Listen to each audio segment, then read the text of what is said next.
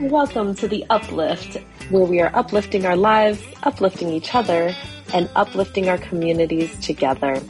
Thank you for joining myself, Cy Herrera, and Tessa Savala here, two women, two attorneys, doing it our way, and inviting you here each week to share in on the stories, advice, and life lessons we've picked up along our journeys that keep us uplifted, and that will hopefully do the very same thing for you. Now buckle in and let's get ready to be uplifted.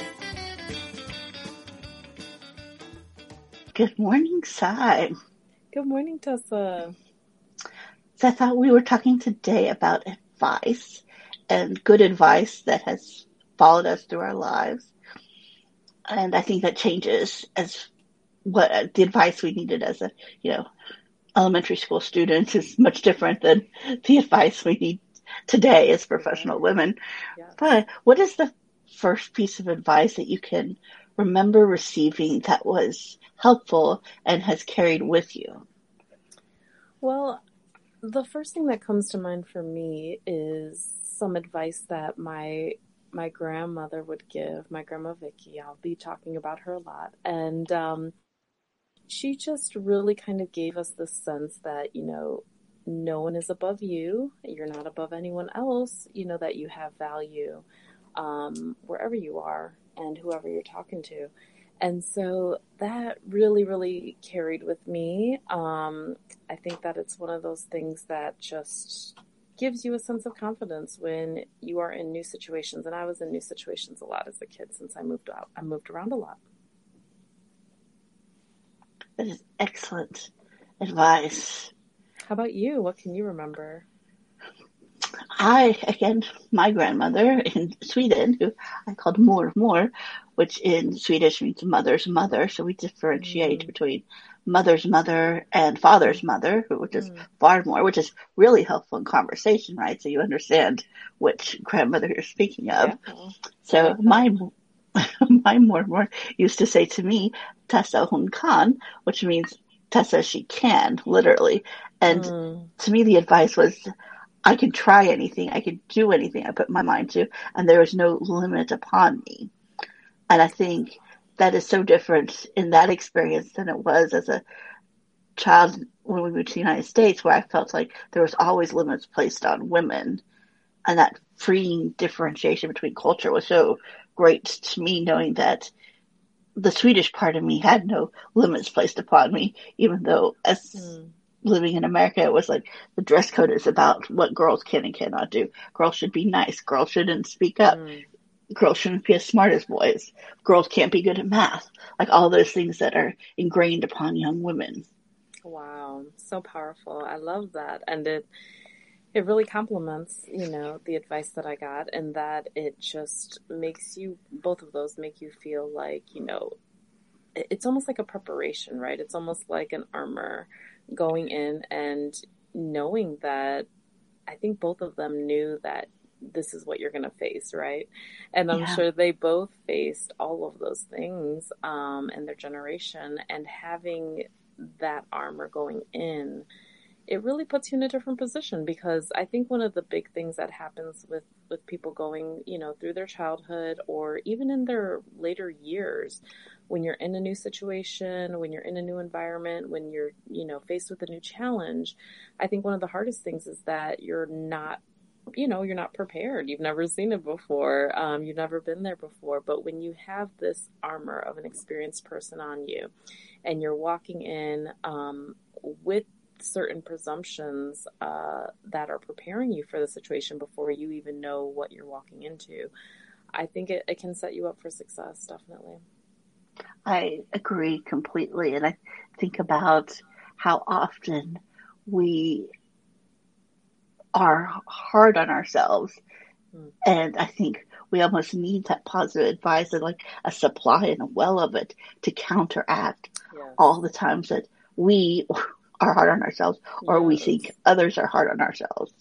Or, yes, we're hard on ourselves, but where is that coming from? And I think that is the most interesting thing, is that we think it's coming from us, right? And so it Mm-hmm. must be true. And that's the power, right? That's the power of all these subliminal messages that we're getting, because nobody came up to you, Tessa, and said, I doubt, I hope not, that, you can't be good at math. No one told you that out loud and outright, right?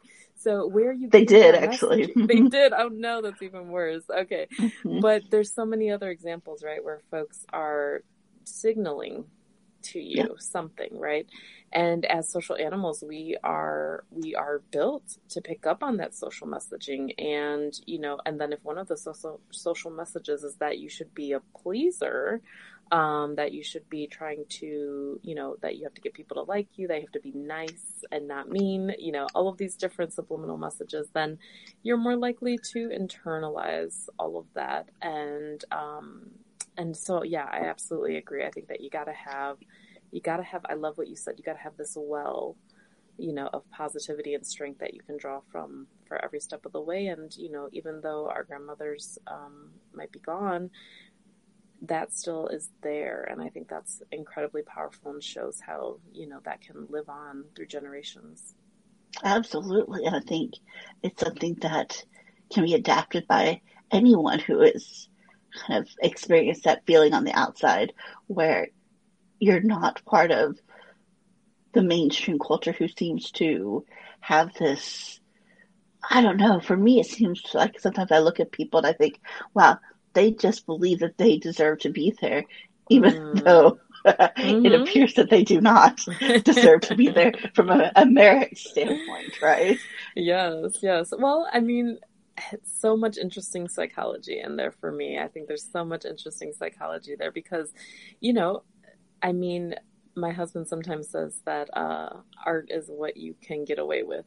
And I think that life is an art in that way, right? So if you can Yeah. project the strength, if you can project this confidence, if you can project this security in yourself and where you are going, other people buy into it. And so I Yeah. think that is really important. And so, these pieces of advice, these pieces of wisdom that were shared with us, I think those are actually playing into that very thing where if you're carrying that with you walking in, people will believe it. If you believe Absolutely. it, people will believe it. So it just shows how much more powerful that those pieces of advice really turned out to be.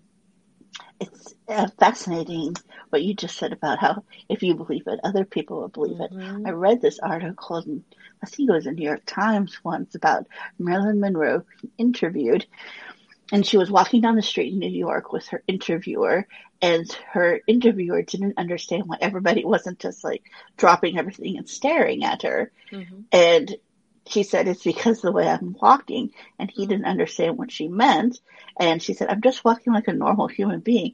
I don't have like my shoulders back and my hips swaying dramatically. And so Mm-hmm.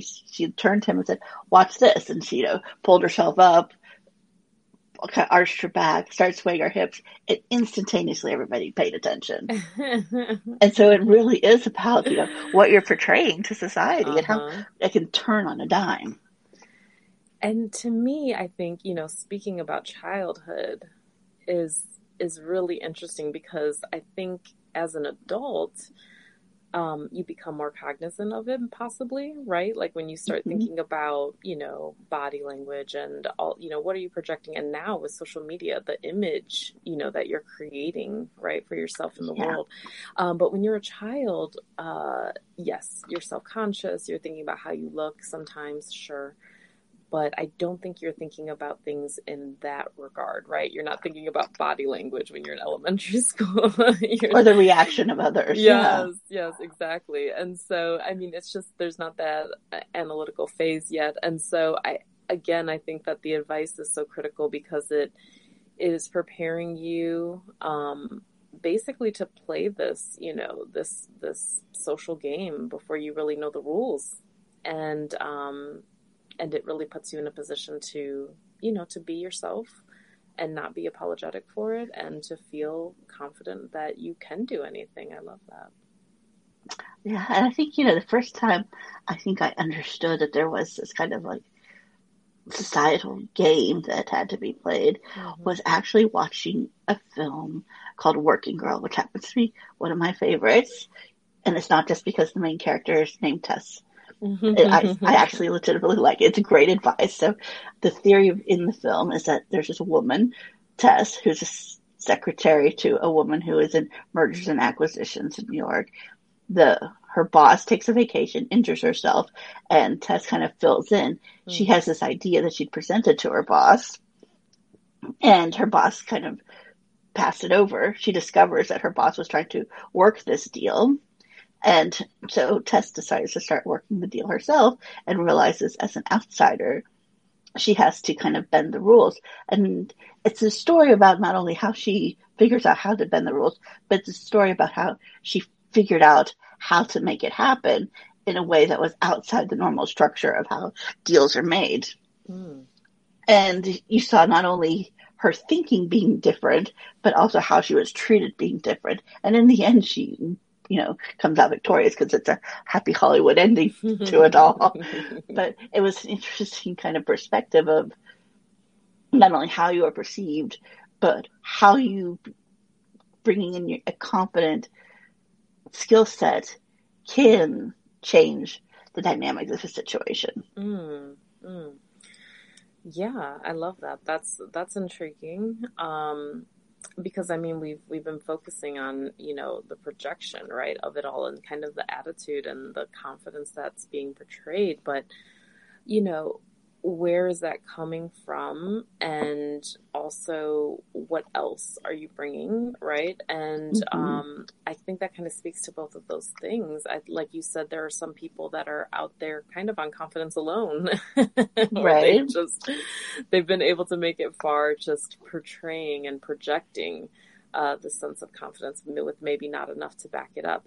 But in this case, somebody who was creative, somebody who had a skill set that they felt confident enough to, test out, Mm-hmm. that didn't ask really for permission to do it. I love all of that. I love all of those parts of that story. But this something that I heard, I think, for the first time when I started working in politics, that asking for permission, but instead asking for forgiveness instead of asking Mm-hmm. for permission, right? And I think Yes. that's a high hurdle. I don't know. I don't know if it's something that is taught to a certain group of people growing up in the United States, Mm. or if it's not. I certainly didn't learn the ask for forgiveness instead of permission as like a default structure. Did you? Yeah, no, no, no. It's something I heard, far later in life. Yeah. I think that I honestly, my opinion is coming up in the U.S. system. It's really everything is you're conditioned to, be a rule follower. Mm-hmm. Here's your path. Go to college, get this kind of thing, then you get this kind of job. Everything is very linear, which is Yes. interesting because there's so many, there's a spirit in America that there's so many, incredible come up stories, right? Right. Entrepreneurs, rags to riches. Like there's this whole other story that's happening in America, but what's taught is not that. I don't think what's taught is that. I think that there's a safe path that you're taught. This is the safe way to go. And people are, generally risk averse, and that's not necessarily a bad thing, but I think you're encouraged through the system that this is the way to go. And honestly, I do believe that it limits people. Mm-hmm. They're putting parameters on their own mind, Mm-hmm. on what is possible, right? Just like your grandma said, you can do anything, right? And Yeah. so I think people say that, like I remember hearing people say that when I was growing up, like you can be anything you want to be, for example. But one of the things that I would say, not so much as something I got as advice, but something that I observed from my childhood, is that when somebody tells you you can be anything you want to be, they have every good intention of saying, like, I believe in you. I think that you could really do anything in the world. However, when you are in a place, an environment that is limited in its scope of possibilities, then your mind can only be expanded that far, right? Unless you have some external sources, some other exposure, whether it be through books or travel or through people showing you something different. I think that that is a really big lesson I took from my childhood, is that just simple exposure and being able to see what else is out there and being able to see yourself in those other things is, I think, really amazing. Like even the movie that you talked about, it could be that. It could be traveling and just seeing how other people are living, and maybe that's the kind of life you want, and then you learn about how they got there, right? Or a business owner, if you've never been around a business owner, you might only know people that are workers and employees, and that Right. might be the only thing that you're training your life up to be, and your mentality to be. So I think in general, exposure is so important. I feel like one of the lessons I learned just from life when I was in law school was that exposure, again, is so important. When I, for the first time, seen a Latina judge, it was the first time in my life, and I'm already, in my mid-20s at this point.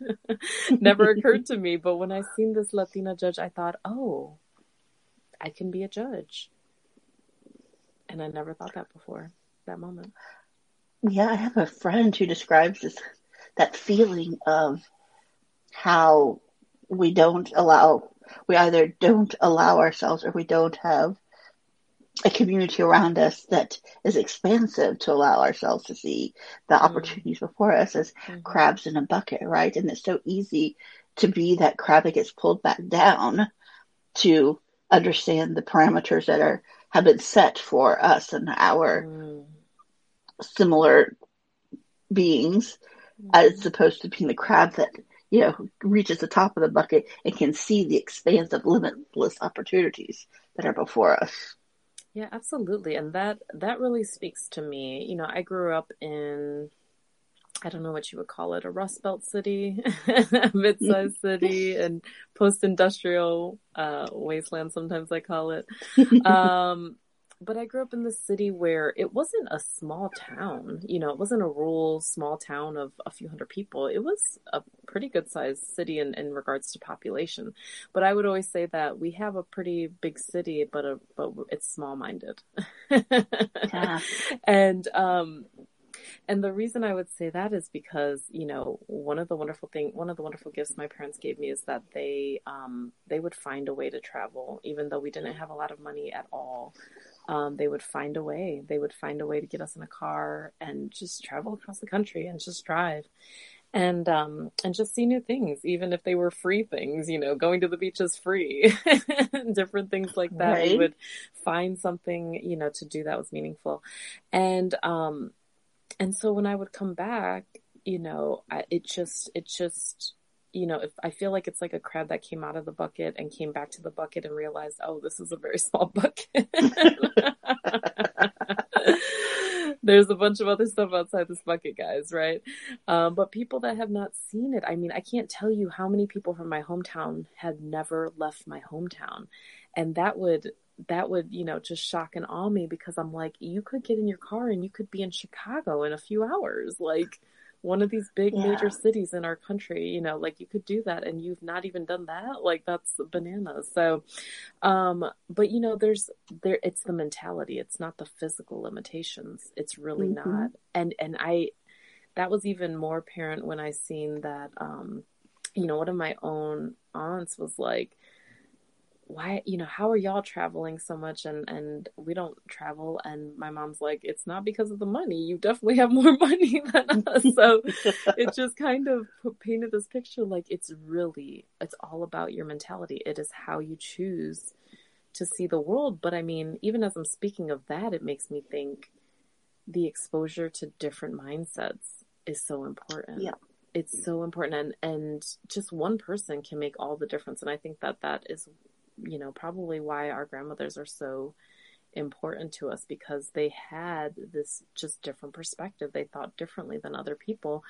And that is, what sticks with us. That's what makes us think differently. And I hope that it's something that we can share through this podcast to lift other people through their lives and through the difficult situations that they might face. Absolutely. And I was thinking about what you just said about the mentality of it. The next piece of advice I remember in my life that was very meaningful was from a complete stranger. Well, a stranger to me.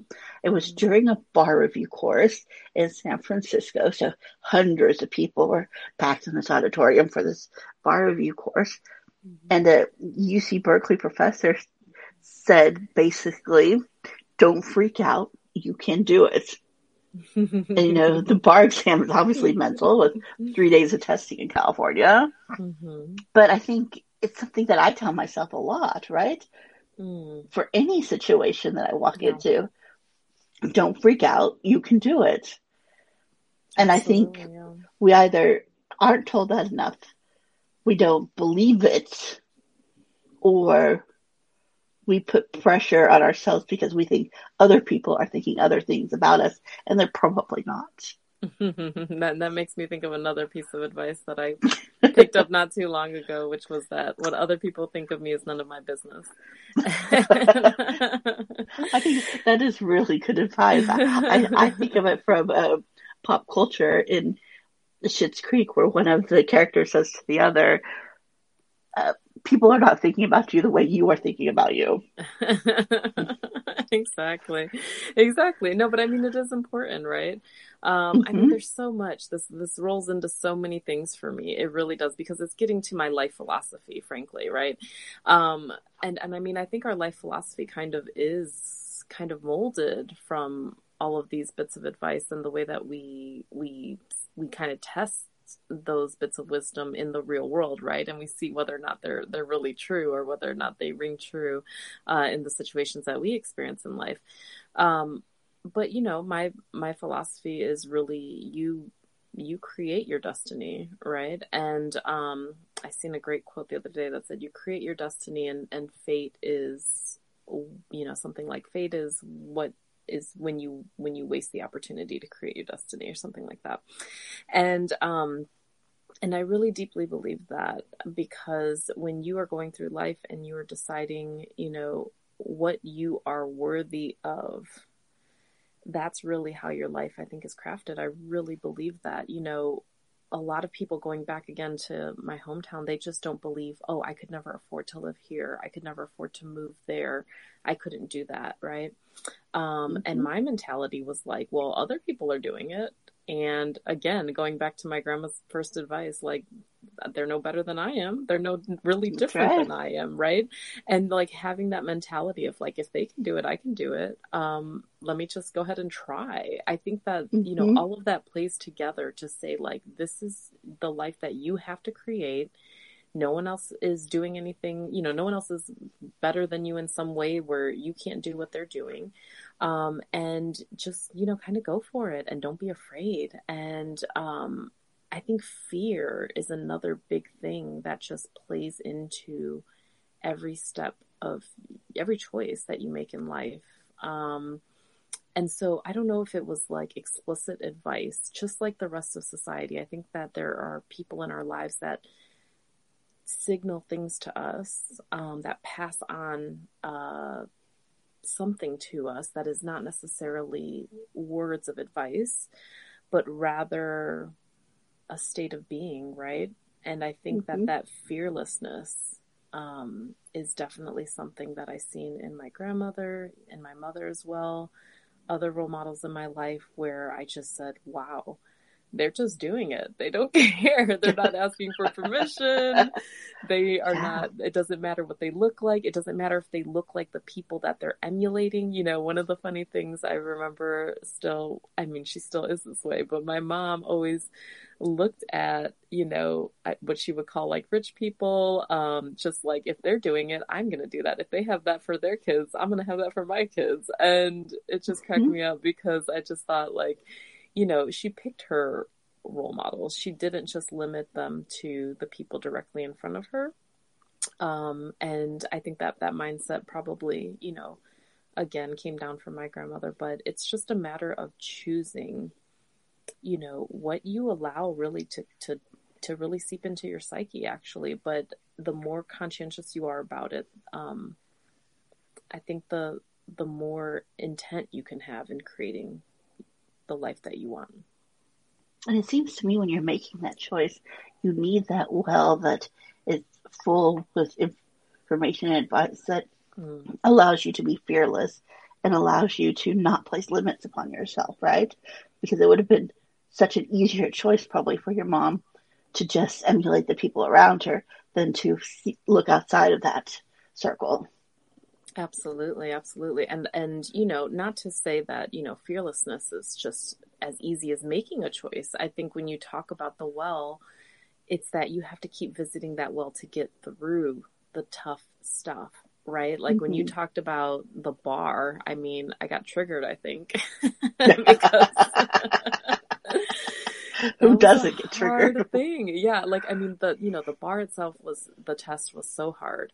But law school for me was really difficult too. And I just remember thinking like, can I do this? Like when I went to go apply for law school, I was just like, hey, other people do it, and I went with that like bravery of just like, if they can do it, I can do it. And that helps you to a certain extent. Right.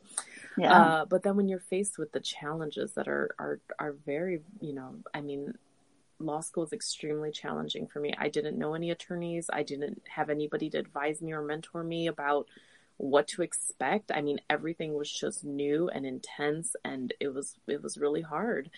And yeah, and so when I talked to my mom, she's my best friend, I didn't know what to do. I literally was struggling to just like, keep eating and keep going and things like that. And she would just give me, well, that's good advice for this episode too. She would give me advice like, look in your bag, find a snack, eat whatever is in there, carry the stuff with you, and it literally would help me keep going. But she also would tell me things like that were a broader perspective on the world, which this is just something that sticks out in this moment. I'm compelled to say that when I was in law school, I remember thinking, I'm failing. I'm not getting A's. I'm not doing what I usually do. I'm a straight A student. I'm a 4.0 type student. This is not me. I'm not making it. And I told my mom, like, this is hard for me. It's hard for me to not get an A in every course, and she said, all you have to do is pass. She just said, all you have to do is pass and get that law degree and you can make a difference. Because the whole reason I went to law school was to try to make a difference, for communities that are often marginalized. And so when she told me that, it gave me the confidence to just not feel defeated. And in that moment, that's what I needed. I needed to hear that, like, it was okay, that I wasn't a failure to her. I wasn't a failure to my community. And I shouldn't consider myself a failure, to me, that just being there and showing up and doing everything I can to make it through to the other side was good enough. I had a similar experience in law school and was fortunate enough to have a professor who took me under his wing. And we both shared a passion for politics, he having run some of Bill Clinton's campaigns. And I think you need that experience in law school, especially when you're somebody who doesn't come from a lineage of lawyers. Right. It doesn't even understand, wait, there needs to be outlines. What are these outlines? Exactly. Right, like all the basics of law school that you're like, Yeah. And all these other kids walk in thinking they already know all this stuff because, their brother or their cousin or their best friend already went to law school. And it's a challenge when you're not that person who knows what to expect. Yeah. But finding that person who's able to help you through and give you that type of advice, I mean, that is career changing information, right? Whether it's you just pass, that's all you need to do, or you find a professor who's like, you got this, let's just talk about it, and takes the time to talk about it one-on-one with you. I'm curious, Tessa, if you can talk more about how you found that mentor. I know you're saying he took you under his wing, but did you do anything, to foster that relationship? Did it happen organically? I'm very curious for people. Sure. Yeah. For me, it happened really organically. I got very, very ill within the first month of law school. Oh, no. To the point where I needed to be hospitalized for a kidney infection that I'd never had before. Mm. And so everything turned out fine. But it was, how do you take a month, like, I think it was 10 days I was out of class. Mm-hmm. So that's Which is two like full a weeks. year in law school, yeah. hmm At the beginning of law school, Oh, when you're wow. still trying to figure it out. And I was intimidated by this professor. He was, I think viewed as kind of this grouchy curmudgeon. Mm. Mm-hmm. And he, and all my professors at the law school were very compassionate about what was happening and very helpful. But, he just there was something about him that it just clicked. It was just conversations of trying to catch up from being out. And he and I discovered a shared love of politics. And I'm Mm. guessing maybe some of the other professors weren't into politics as much as he was. And Mm. it just bonded over, what you would with any friend, right? Like, Yeah. what do you have in common? See, and I mean, there's an important lesson in there, I think, again, to the point of, you could have very well been intimidated by this person. You could have possibly never, got close to this person. You wouldn't have benefited from all of the things that you benefited from in this relationship. But in my mind, that speaks again to the fact that you were able to put yourself on kind of equal footing with this person in the sense of, we're both people that care about this common thing and we can talk to each other, as equals essentially. And that's important. I think that a lot of people a lot of people get caught up in titles, in, Mm-hmm. these societal roles and positions that we put ourselves in, and everything is a hierarchy, right? Um, Mm-hmm. and I think if you can take the mindset that, you have value, you are a person that can speak with this other person on the same level. I remember, this is so random, but someone once told me something that really stuck with me. And I think it was because they seen how I was, maybe in this place where I'm thinking these professors, they're so far above me. And not that they aren't and that you shouldn't have respect for them, but someone said, in a couple years, you're going to have the same degree that they have. And I thought that was really fascinating because we get caught up, right? Like we really get caught up in like the pieces of paper that people have or the initials that they have after their name or even their experience that they have. I think that we should all always reflect on the fact that we all have this very special value and that there's no one else in the world that has had the same life experience as you. And so you And bring that with you. I think oftentimes, especially in, I think, changes in hierarchy and how does a student consider herself, able to have a conversation as equals with the professor, Mm-hmm. you have to strip away that kind of Yeah. accolades that society's placed on you. Yeah. And I think what really helped me is growing up, my Aunt Birgitta in Sweden would always host these large, extravagant family dinners with, Mm-hmm. like multiple wine glasses and Mm-hmm. silverware out to the yin yang to the left and to the right. So, Nice. but there was never a kids' table. So the Ah, kids were always at the table and the nice. kids were always participating in conversation. And you started understanding like how you, even as like a 5-year-old, could fit into a conversation with adults. Mm. Mm. And I think that probably was a skill set that I can thank her for the rest of my life because it taught me that, you can find common ground. Granted, those were my relatives, so of course there's common ground. But at the same time, I think it helped with that professor because I Yeah. understood if I move it out, if the conversation moves out away from the hierarchy, Mm-hmm. there we Mm-hmm. can find common ground without the hierarchy playing I a love that. major Yeah. role. I mean, I feel like I could use that advice right now in my life. Because you have to be reminded. It kind of reminds me of meditation where it's like, yes, your brain, your thoughts are going to wander, and then your job is just to notice that and bring Mm-hmm. it back to center. And it's the same kind of thing with this. It's like, yes, you're going to get caught up in all of the accolades and all of this, societal structure that has been placed out. And then you have to remember like, oh, that really, mostly meaningless. And just remind yourself that you're just Yeah. talking to another person and you're a Yeah. perfectly interesting and great person too. And that they're just people talking to people, and that you can always find common ground in the humanity that connects us. I love that story. Exactly. I mean, and this was one of those professors that was, fellowship to someone else's name and Mm-hmm. written the textbook. So there was Oh, every wow. reason in the world for me to be like, uh, Yeah. yeah, this little girl from Sweden doesn't need to be sitting in this office having these conversations. But she does, and that's, I think, like, let's all affirm each other right now and say, you deserve to be in the room. You Yeah, deserve to be talking to this person. Why? Not because you have this or that or this accomplishment or this act. It's just because you're you, and you have value in your hmm, perspective, in your experience, in your life, absolutely.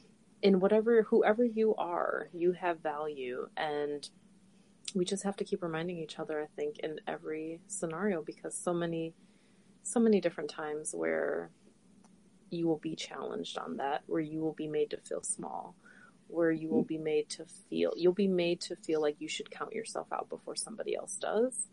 Or that you And don't yeah, deserve a seat at the table. and you don't deserve a seat. Yeah. And I think the table has room for everybody because we all bring something different. Absolutely. And if no one's making room, you should make room for yourself. Absolutely. Bring your chair and drag it up there. Most definitely. Because, I mean, together we are the most powerful thing, right? We're the most powerful force together. I don't know that anyone can claim that, less voices make more sense. That Yeah. would be a hard argument. Hmm. I mean, everything points to that, right? It's backed up even by the science. But I mean, it's true, even like tested in your life. And, let's say you have a hard situation in life. I have a hard situation, a decision to make right now. And what do? Do we sit and think just to ourselves and make a decision? Which way is a better way? And I would argue that most people kind of have their own little personal advisory board. And if you don't have one, I suggest you get one. Agree. Yeah, but I mean, everyone kind of does, right? Like, you call your Hmm. mom, you call your best friend, you call maybe your mentor. You call the people that have always been there for you in your life, and that you trust and respect their opinion. And that Or doesn't I mean call that you, you.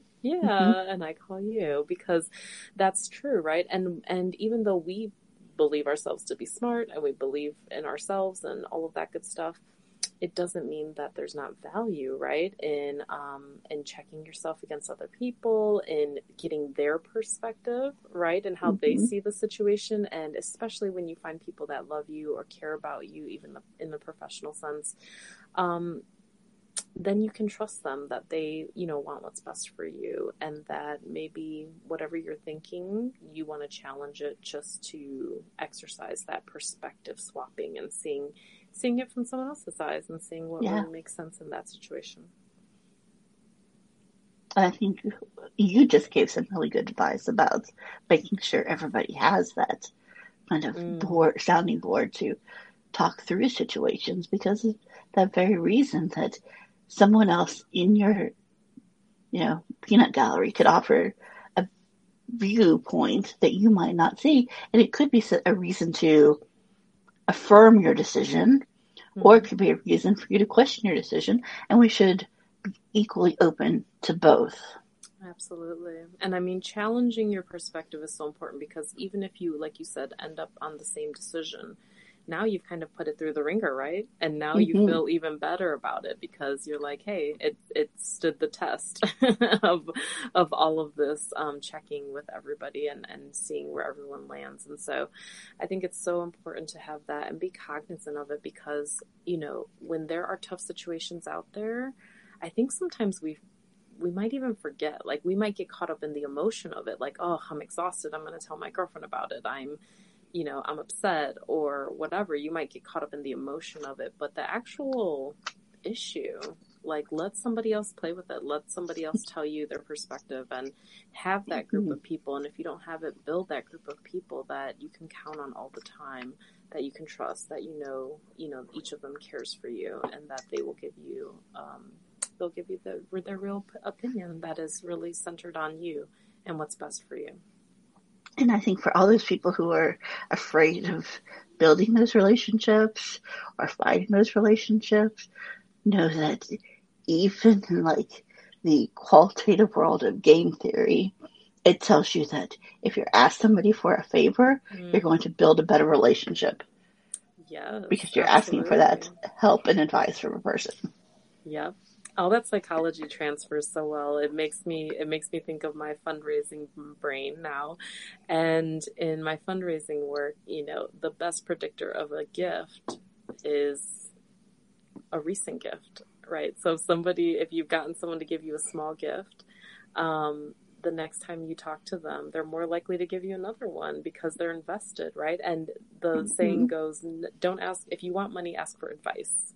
Yep. and it's because, people feel emotionally invested in what you're doing and what we're talking about. And so, the beautiful thing about friendships is that they're forever perpetuated, right? By this kind of symbiotic thing where, I help you with my perspective and my advice, and then you help me in that way. And it's a beautiful thing in that you can both feel supported. You can both get value in this relationship. And that you have somebody just to listen, like you said about soundboarding. I mean, someone to listen to you is so important. I mean, I think that was one of the most beautiful gifts my grandma gave me, is that we could just talk for hours. And it was an awesome thing. I hope that people still have that. I feel like people probably talk less on the phone and do a lot more social media these days and things like that. But it's a beautiful thing. And if you have somebody that you can kind of go back and forth with for a long time, that's probably a good sign that those are one of the people that really care about you. I completely agree. And I will add the caveat for modern technology that the conversations could occur electronically as well, if that's what everybody's into. Absolutely. Yeah. Yeah. Don't limit yourself. I mean, I can say for sure that, some of my personal advisory board, I'm not going to get them on the phone. It's going to be a text conversation, but we've gotten pretty good at having long text conversations too. So that always works as well. Is there any other final advice, Tessa, that you just have to share with our listeners today that you really want them to maybe carry with them in their lives? Yeah, somebody who's very important in my sounding board said to me one time, be nicer to yourself. Mm-hmm. And I take that with a lot more, I guess, acceptance than I probably did when he first said it to me. Mm-hmm. And I think that's just growth and personal experience and confidence too, right? Like we are our own worst critics, and we can be so hard on ourselves. But when everyone else isn't thinking about you the way you're thinking about you, right, you don't have to be so hard on yourself, because like your mom said, you just have to pass. Same with the day-to-day world. You just have to get through that day. Absolutely. So and that's, don't be so hard on yourself. Yeah. How about you, Eddie? Well, that brought up a couple things for me. I've heard similar advice that it was phrased in a way of, what advice would you give your best friend? Or, how would you tell this to your best friend? And that might have come from you, Tessa, but, that helps me. I carry that with me because, when I start doing my self-talk, we all do this self-talk, right? Mm-hmm. I think about that just to check myself. Like, am I being too hard on myself?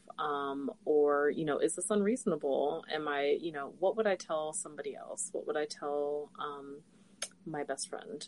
And so I think that is, I think that's a way just to check in with yourself and make sure that you are being fair to you. Yeah. And you will have to do that over and over again, because again, society, the work pressure, just everybody is sending you these messages that you have to do more. You have to work hard. You have to work long, whatever it is. And just check it in that way. Like, is this what you would tell your best friend? Would that be a reasonable thing to tell your best friend? Yeah. I think that's excellent. And you brought up another thing for me, but I got so enthralled in that thing that I forgot what that other thing was, but that's okay. just final advice in general, I would say to always be open to the next wonderful thing that you could experience in life. I think for me, what I've seen through life is that, that exposure that we talked about, that sense of, being brave enough to kind of take that new step and do something that you don't know anyone else that has done that. Every time you do that, it gets you a little bit farther up, the hill, or just a place where you can see beyond what you could see before. And so I would just say, don't be afraid of that. Let yourself kind of explore that, and let yourself dream about some other things that you see. And when you find yourself really admiring what someone else is doing, or, just kind of the life that they're living, if there's something that speaks to you, don't kind of put that in the bucket of, oh, I wish I could have that, or I wish I could do that, or I wish I could be that. Just do it. Just do it. Decide to do it. Decide to do it, because if you decide to do it, I know you can do it. It's just a matter of whether or not you know that you can do it. And so again, it comes all the way back to the mindset and knowing that no one else is above you, but you have every right and ability to create the destiny that you deserve. And I think for me, it would be that I want everyone to know that those inner voices that are positive influences and tell you that you can do it and you don't have any limits on yourself and that you deserve a seat at that table should be louder than all the questioning and all the negative advice that we hear in a day. And it has to be almost a choice, though, to choose to listen to those positive voices at some time while that well of positivity fills up. And it's not saying that negativity doesn't exist. It may not have merit at some point in time, but we can't let it settle. And you have to give more credit to the positive voices, because while it might be easier to believe the negativity, the positive is the place you want to live your life. Absolutely. Absolutely. And think about how that is going to impact you, right? Because when you choose to focus on the positive, when you choose to focus on all of the good things that you can offer the world, then you can lift yourself up and show the world what you have to offer.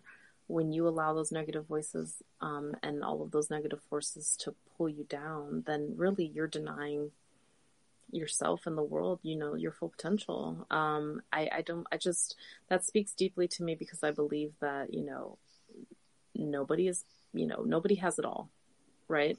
And so it really is a choice, right? It really is a choice on, are you going to focus on what you do have and what you can offer? Or are you going to focus on the negative, literally the negative of what you do not have to offer? And it will change your life. It will change your life if you just say, this is what I have. This is what I have to bring. And I'm going to keep bringing it, no matter no matter what else is going on. And so I love that advice, Tessa. And I am going to hold on to it, and so many other great things that you were so generous to bring to this space today. Thank you, Tessa. Thank you for reminding us that it is, I guess I'll safely say, the part of me that grew up in a socialist country, I believe we have a duty to lift everybody else up, because it helps not only that person that we're lifting up, but also ourselves. And I personally want to live in a world where everybody's helping everyone else lift each other up to be their best selves. So thank you for reminding us that our overall goal here with our advice and the advice we've heard and how our advice can help others is that we're all lifting each other up. Of course. And thank you for being my partner in this. And thank you all for listening and being a part of this community that seeks to do that very thing. Yes. Thank you, guys.